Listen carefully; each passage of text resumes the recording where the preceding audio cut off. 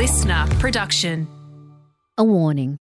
This episode references violence and sexual assault. For more information and support, the National Domestic and Family Sexual Violence Counselling Service can be contacted on 1800 737 732 or by visiting 1800respect.org.au. If you or someone you know is in crisis, contact Lifeline on 13 11 14. Welcome to Crime Insiders Forensics. For those joining us for the first time, my name's Catherine Fox. I'm a former GP, crime author and screenwriter. I'm enthralled by forensics and have spent thousands of hours researching for books and screenplays. So I thought, why not turn my research into a podcast? Every week, you'll be joining me in discovering how forensic science is helping solve high-profile crimes in Australia and around the world. This week, how a piece of carpet and one dyed blue hair helped convict two of Australia's most calculated female killers. And that carpet was missing, it's gone, but there's always some type of evidence that's left behind. Dr. Carrie Pitts is a forensic chemist who has worked on over 300 criminal cases, including murders, violent assaults, arson, and fatal hit and runs. She's also used her trace evidence expertise to pioneer an initiative that has so far assisted WA Police in over 150 sexual assault investigations. It doesn't matter what someone else wants, the evidence shows what the evidence shows. To begin, we hear about an 18-year-old boy who was lured to his death by two adult women, one with serial killer ambitions, the other a mother of three with a penchant for sexual sadism. It basically came about when two people that were basically two older women were focused on a younger boy. He was a teenage boy. He'd built a relationship with these people beforehand, and they had a history of almost friends. So they lured him to a particular location, a particular house, and unfortunately, he was actually murdered. He went missing. There was a search, and he was discovered buried underneath some concrete pavers at a particular house. Now, obviously, my work is trace evidence. I don't analyse DNA analysis. It's one aspect of a lot of criminal cases. But my evidence within this particular case was looking at a particular hair that was recovered from the deceased. It was found on him physically within the actual wrapping that he was buried in. So hair has the potential to identify an offender. But that's only if you have particular DNA material or if DNA is actually recoverable from it. In this particular case, the hair was bright blue. So it was ruled out for being suitable for DNA analysis because there was not sufficient root material for DNA. So we were actually asked, okay. Sorry, it was definitely not the victims. It wasn't the victims, no. He didn't have blue hair.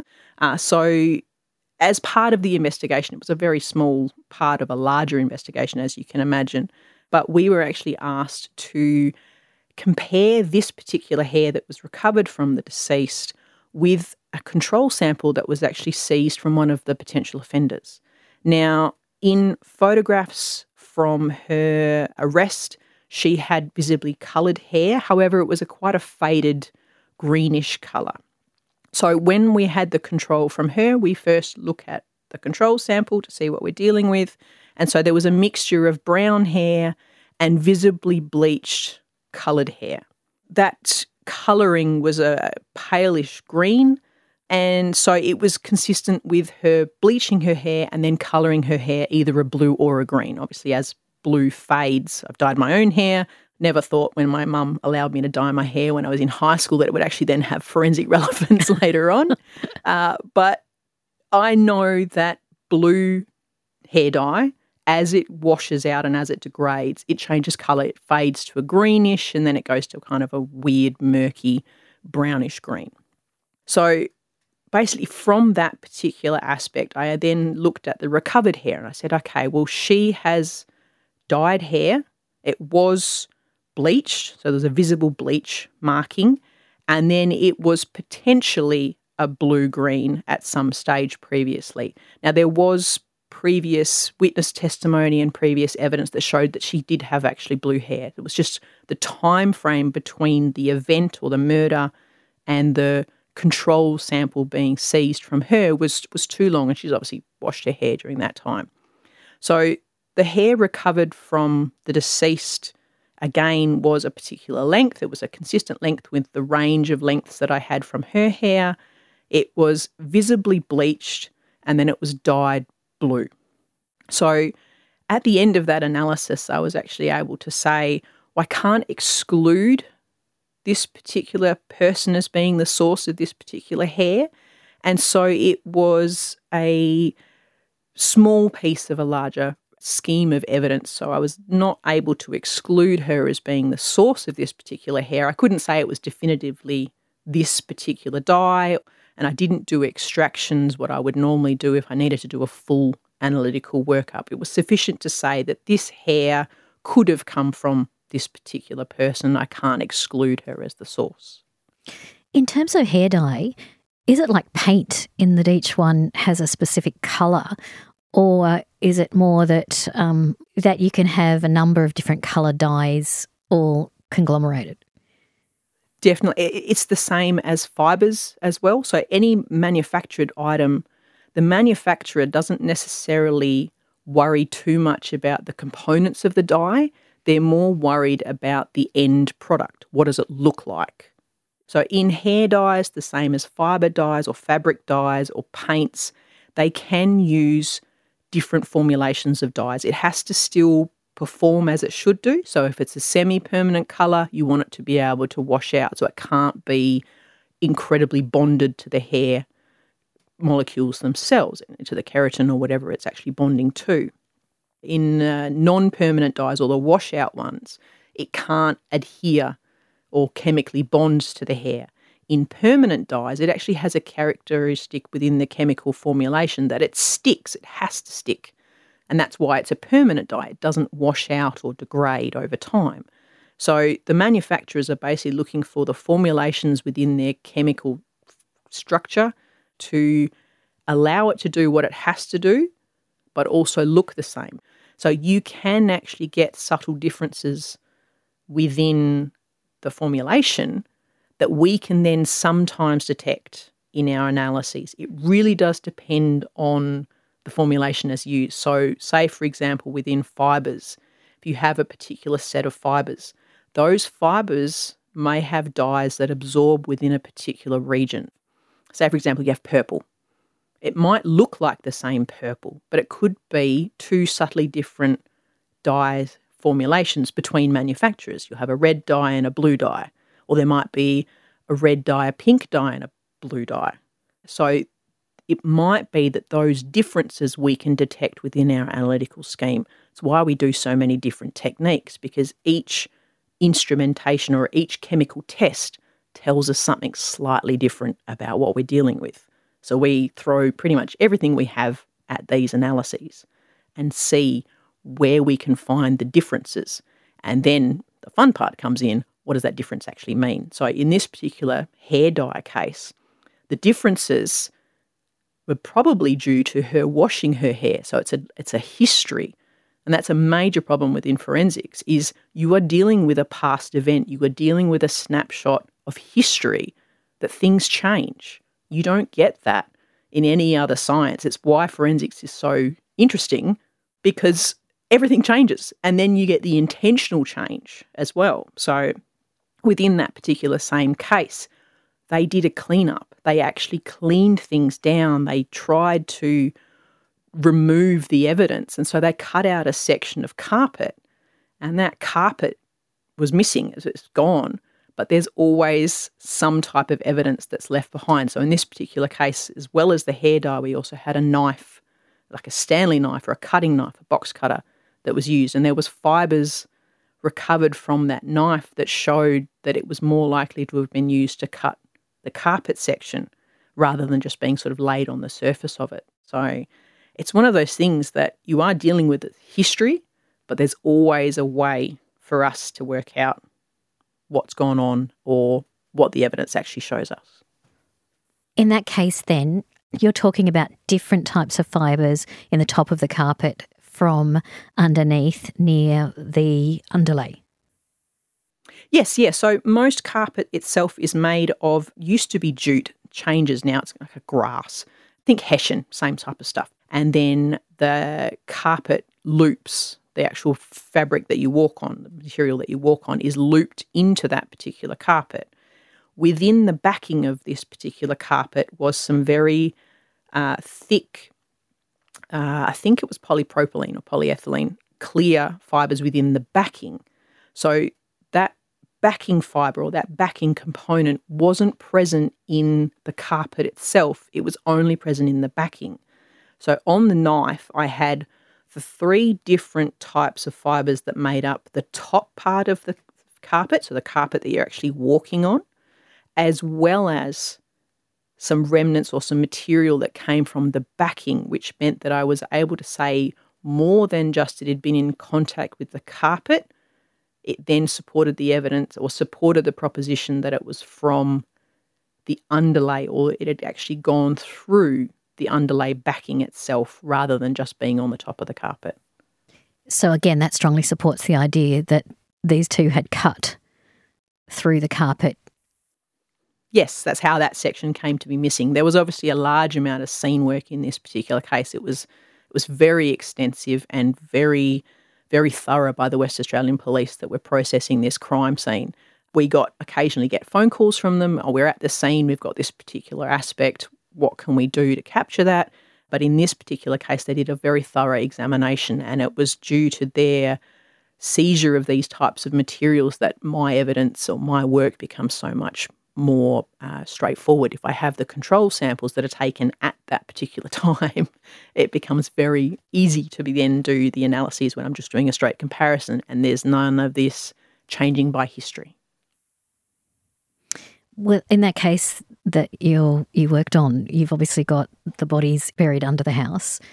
You've got one of the 2 main suspects, what looks like their hair, discovered inside the tarpaulin that was wrapped around the deceased. So that's fairly incriminating and circumstantial evidence in itself.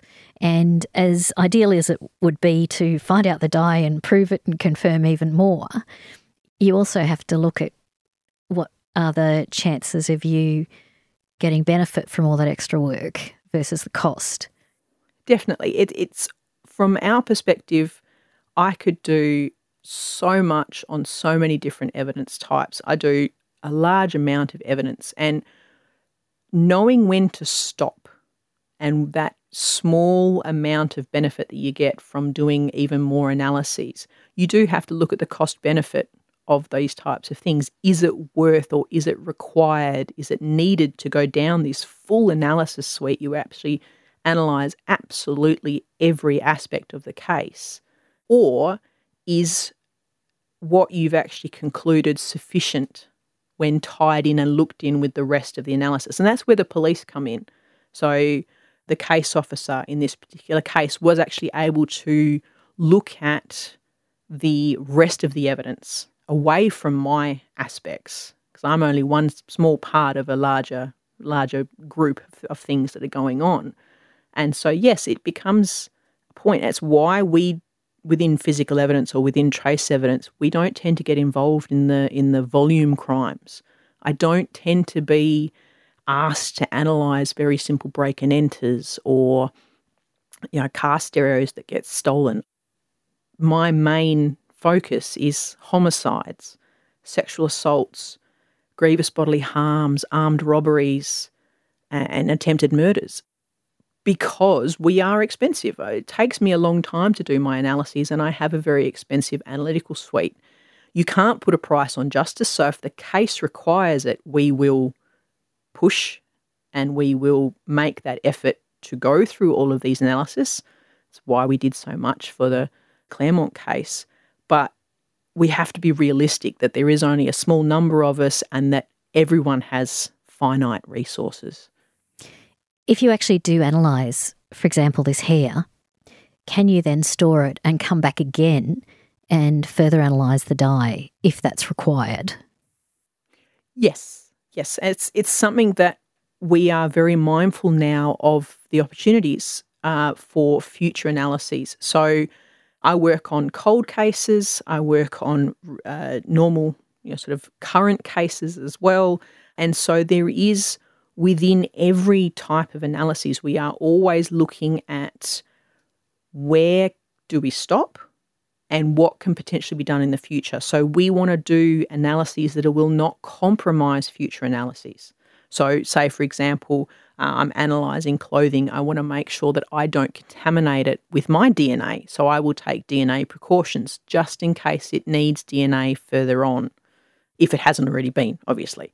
But the WA Police, especially, we work quite closely with the Special Crime Squad and the major case team as well within WA Police Force, that we are always mindful of the effect of our analyses on future analyses, but also the possibility that future analyses may answer a question that we can't answer at the moment. So it really does become that balancing act. Science, it changes. You get more and more developments. What I used to be able to do that would take me an hour and a half, 2 hours, I now have an instrument that can do in less than 5 minutes. Doesn't mean that everything takes 5 minutes, but it's one of those things that as technology evolves, as we know more about things, as the developments and the science evolves, we can do more with less. And that's always the possibility that you could potentially go back and do a case that's 20, 30 years old and find something or analyse something and get an answer that you weren't able to. You've seen it within DNA profiles. It used to be you could only do blood typing. Now they can do so much more. Trace evidence is the same. The material may change subtly over time, but what does change is the instrumentation or the chemistry behind it that you can actually use.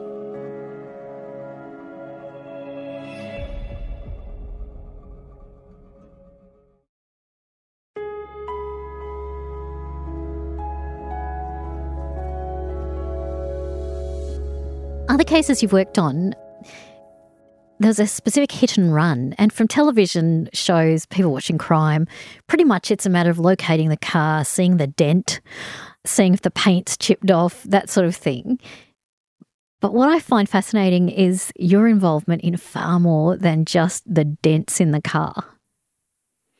Definitely. So trace evidence is one of those things. I usually refer to it as whatever is left after everyone else has taken their bit out.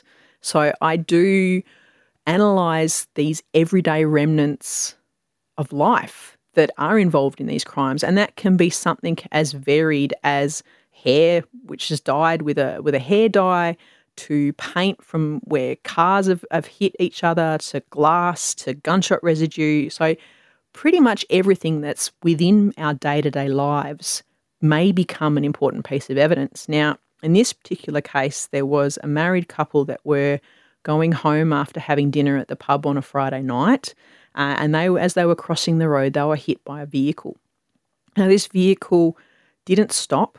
The deceased actually was thrown clear from the vehicle at the particular time, but the other person that was hit, the husband, was actually carried for about 500 metres and dislodged when the car turned a corner. Now, the car did not stop. It did not report the incident, and it did not render aid. The next day, so this happened on a Friday night, the next morning a person attended a police station and they said, I think I hit something in my car last night as I was driving home. So the police have done some investigation and they've seized the vehicle. Now, within again, the analysis within the West Australian Police Force, the investigator has looked at this and looked at the aspects of this particular case that might be useful evidence in this particular case. There was DNA evidence, there was blood within the vehicle, but there was also the victim's clothing that was seized, and so we were asked to examine that for glass. But additionally, there was 2 small remnants, dark little bits of what looked to be potentially plastic, embedded actually in the windscreen, a giant hole in the windscreen with these 2 little black things stuck there. So the question became, well, what are they? Why are they in my windscreen? It's obviously relevant to the case because it's kind of pinched within the windscreen. So it's actually stuck within It's the fragments embedded. of the windscreen that was intact. It's actually stuck there, yeah. So it's actually kind of been pinched out and is caught within the glass fragments that make up the windscreen. So it became important to work out what it was. Is it part of the vehicle? Is it from one of the victims? Is it something that's completely unrelated that is just contamination, which is obviously always a possibility if they hit something beforehand. So when I looked at these small remnants, they were polyurethane, very kind of foamy appearance, and just wondering what they were. So I called the case officer and I said, okay, can I have the victim's shoes, please? Because my thought process was the external pattern on one of these remnants looked like little bumps and they had kind of a foamy appearance. So they looked kind of like a sponge. Polyurethane is a very common polymer, very common plastic. And so I said, can I have the shoes? So they sent me the left shoes because that's how they were seized. They were seized separately because they were actually separate at the scene. So they sent me the left shoes. Now, one of the victim's shoes I was able to rule out very quickly. It was distinctly different. The other shoe actually was made of the same material. It looked very similar down the microscope. It was polyurethane with a foamy appearance, but there was no visible damage to it. So I called the case officer again and said, can I have the right shoe, please? So they sent me the right shoe. When the right shoe came in, within the small instep of that particular shoe was a small little nick. That nick looked similar in shape. Within trace evidence, you've got to go back a step. Within trace evidence, we are commonly comparing mass-produced materials. We have how many T-shirts would be exactly the same of something you bought in Kmart? Well, there would be boatloads of them, for lack of a better term. So we're looking for variations within mass-produced materials. And so most of the time, the strongest that I can be is I can say it comes from this particular source, so this particular T-shirt, or any other T-shirt that I can't distinguish based on all of the analyses that I've done. And that's why we do more analyses to be able to distinguish more and more and more. So say for a glass fragment, it'll be that particular window or any other window that has the same starting formulation. Above that, in analyses, is a physical fit. Now that is basically where the event is considered so distinctive and so unreproducible that a fit where there's no difference, it's almost like fitting a jigsaw puzzle back together. You've got that one remaining piece and it fits perfectly in that little spot. That physical fit is the strongest evidence that I can possibly have in my particular area. It's almost as strong as DNA evidence because it's considered a very, very unlikely to be repeatable event. Now, in this particular case, that small remnant that was recovered from the windscreen physically fit back into that small nick that I'd identified in the victim's shoe. This is tiny. This has got to be so small. Well, it was big for me, so it was about 1 to 2 millimetres in size. But I'm used to working small. at very, very small things. Obviously, the case officer who actually processed the vehicle themselves, they did really well to actually recover these and actually recover them in an aspect that didn't damage them. Because don't forget, they've actually pulled it out of the windscreen. So they've recovered it in a manner that hasn't damaged this ability to do a physical fit. So my report, when this report was actually issued, I was actually able to say, because of the physical fit, that this shoe and no other had hit this windscreen and no other with sufficient force to impart the damage to the shoe and embed the remnant in the windscreen. So it was actually be able to tie to an activity rather than just a source. This is an area that is, again, another expanding area within forensic chemistry, is looking at being able to interpret further down to the activity level. You can say, okay, these two glass, this glass fragment could have come from this particular window, but then you can look at it from an activity proposition. This offender broke the window and the damage or the evidence has been transferred to them as part of that particular activity. So This particular case is probably one of the strongest associations I could ever have, and I definitely did a little dance in the lab on that particular day. Horrible case. I wish it hadn't have happened, but the actual evidence that came out of it was really, really interesting and really valuable from my perspective. But one of the things is you have to question the driver's story. I think I hit something last night, and there's a hole in his windscreen. There's blood inside the car. Yes, he would have known what he hit. Unfortunately, in this particular case, if he had have just stopped, that came out as part of the sentencing that there was CCTV of him having drinks at the same pub where these two were actually having dinner, that he was having after-work drinks. He was described as being unsteady on his feet. So there was obviously that implication that he was driving under the influence. Within Western Australia, under the Road Traffic Act, you actually have to see samples within 4 hours to be considered driving under the influence for these charges. But he actually ended up pleading guilty to dangerous driving causing death, dangerous driving causing grievous bodily harm, and failure to stop at a fatal traffic crash. Now, the failure to stop charge obviously would have been negated if he had have stopped. The sentencing or the maximum sentence for that offence is actually very similar to the dangerous driving under the influence charges or whatever the actual aspect would be within that particular case. So in this particular case, it's a horrible case, and thank goodness one of the victims actually was able to survive, but the personal cost to him and his family is immense just because someone made a really, really stupid decision. There's another part that you mentioned that your work involves, and that is your involvement with sexual assault investigations.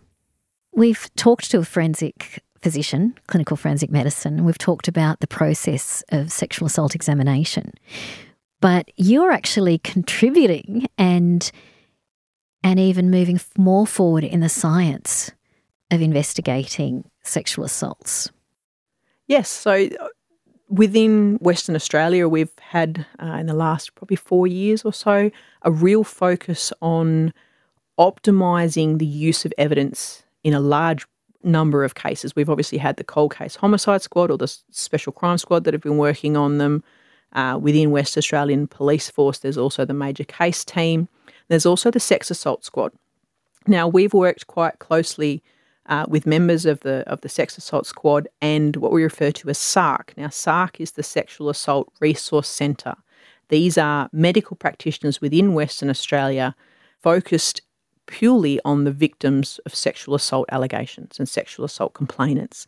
Now, there was a kind of lack of understanding or a lack of awareness around the use of sexual lubricants. Now, there's been within published studies and kind of anecdotal evidence as well out of the United States and Europe that there is more of an awareness of offenders for science, for forensics, to identify them.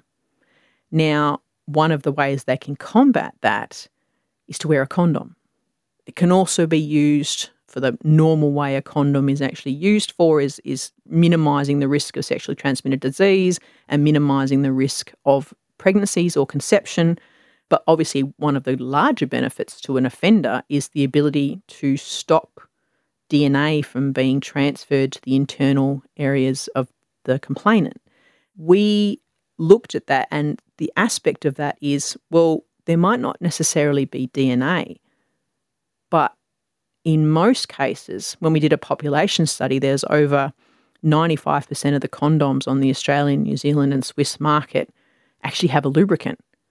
That lubricant transfers, and so the lubricant becomes the evidence that is of interest to the particular case rather than the DNA analysis or the DNA, the sperm that might actually be present. So a medical practitioner can sample intimately. So we actually worked with the SARC doctors to develop their process and sort of optimise their process of collecting samples for lubricant analysis.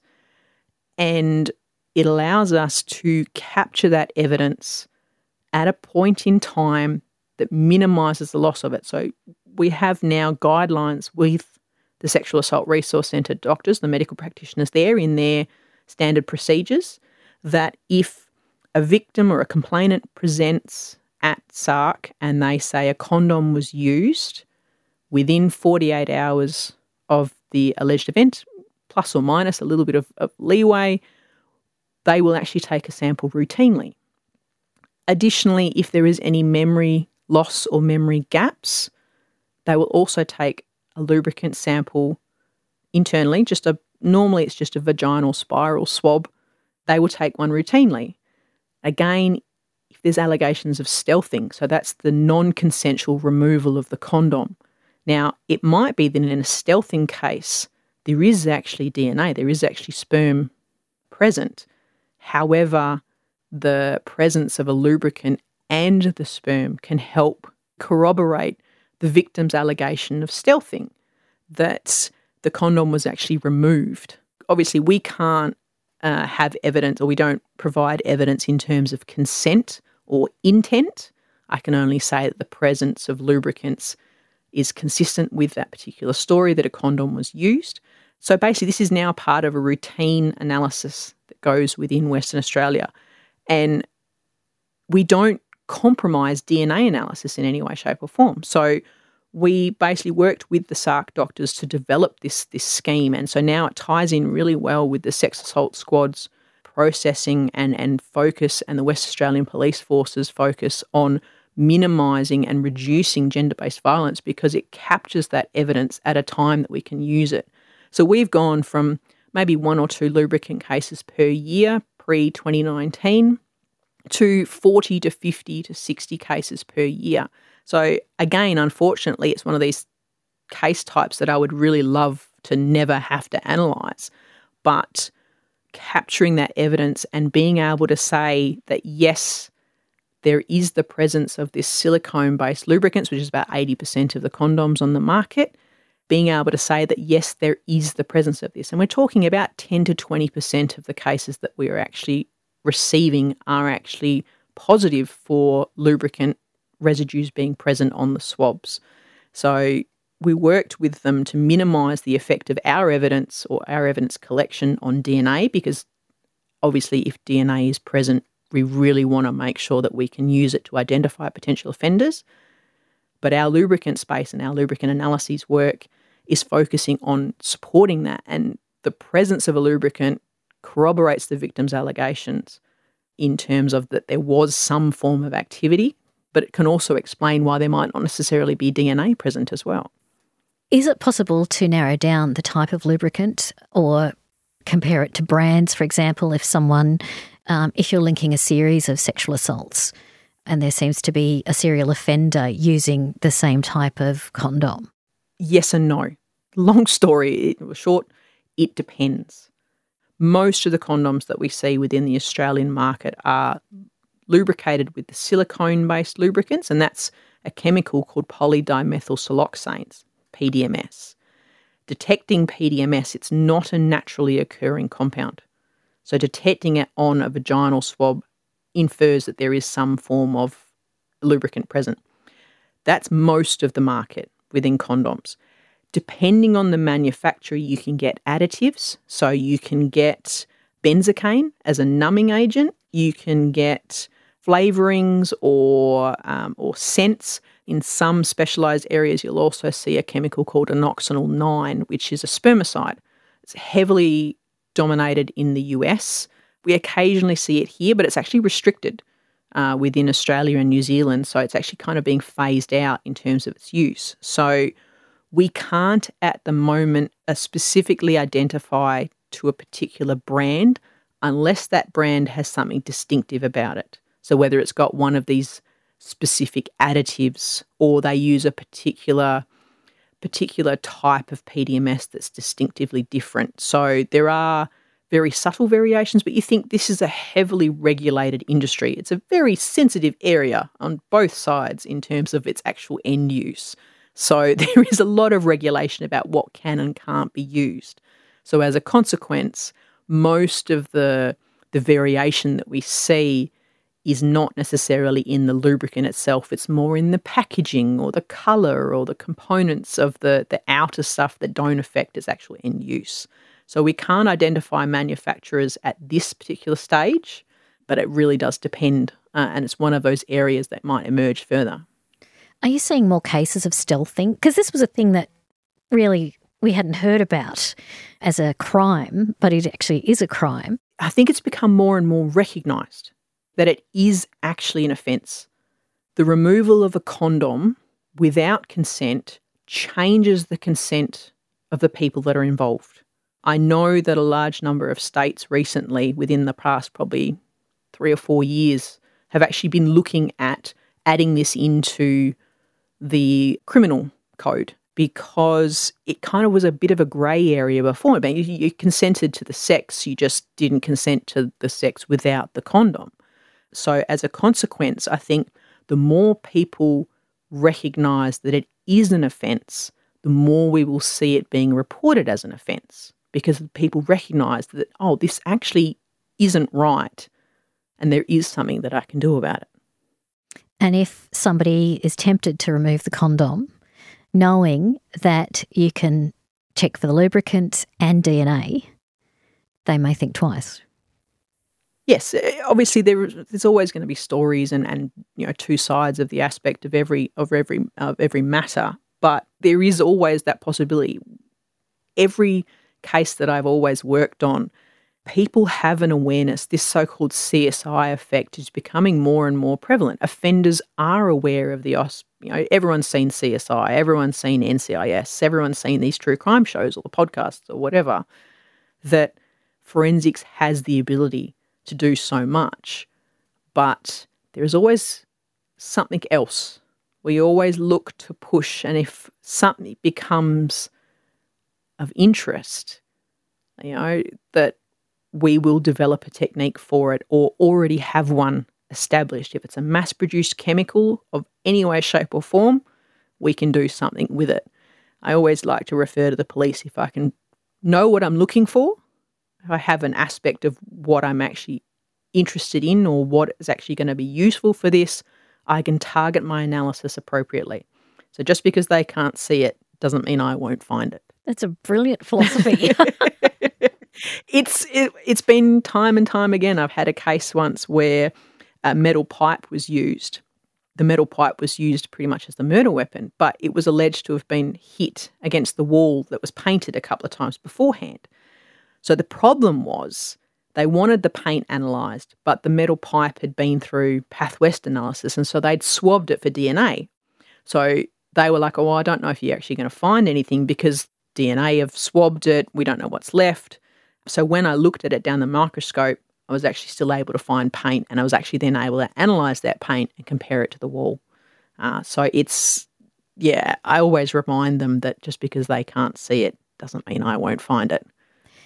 In terms of coping with the material you're exposed to and the stories behind the material you're exposed to, you're not just safe in a lab. You're not in your own little bubble. You are working with law enforcement. You're working with juries, testifying lawyers and sexual assault units and doctors. How do you actually cope without your cup filling up? For me, the way that I cope with it is I'm helping.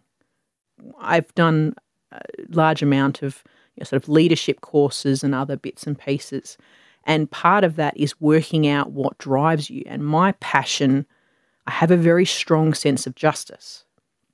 The way that I deal with the cases that I deal with, and obviously the cases that I deal with are horrible. I'm talking about cases that involve children. I'm talking about cases that involve death of people's loved ones, sexual assaults, people's worst days that are my normal days.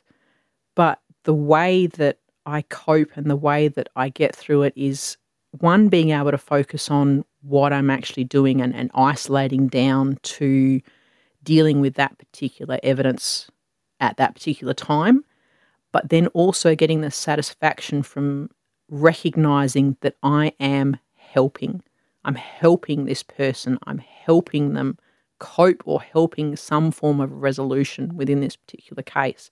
I'm focused on the truth and finding the truth in terms of it doesn't matter what someone else wants. The evidence shows what the evidence shows. Would you prefer to know what happens in the outcomes of the cases, or would you prefer not to know? It depends. Sometimes you can't avoid it. You know, you can see it on the news, you go to testify and you're like, oh, cool, you know, that was the result. For me, it doesn't really matter.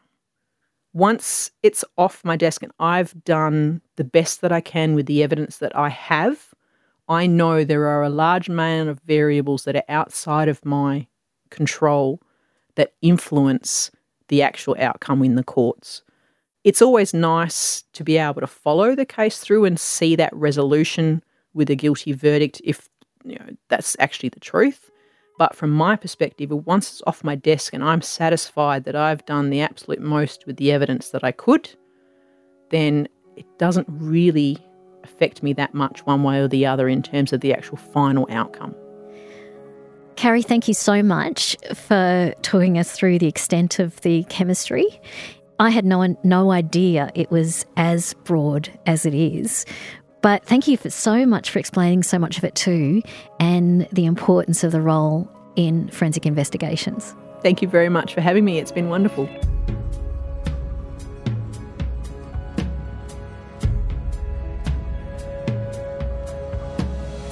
Crime Insiders Forensics is a listener original production. It's hosted by me, Catherine Fox, and is produced by Ed Gooden. Sound design and imaging is by Link Kelly.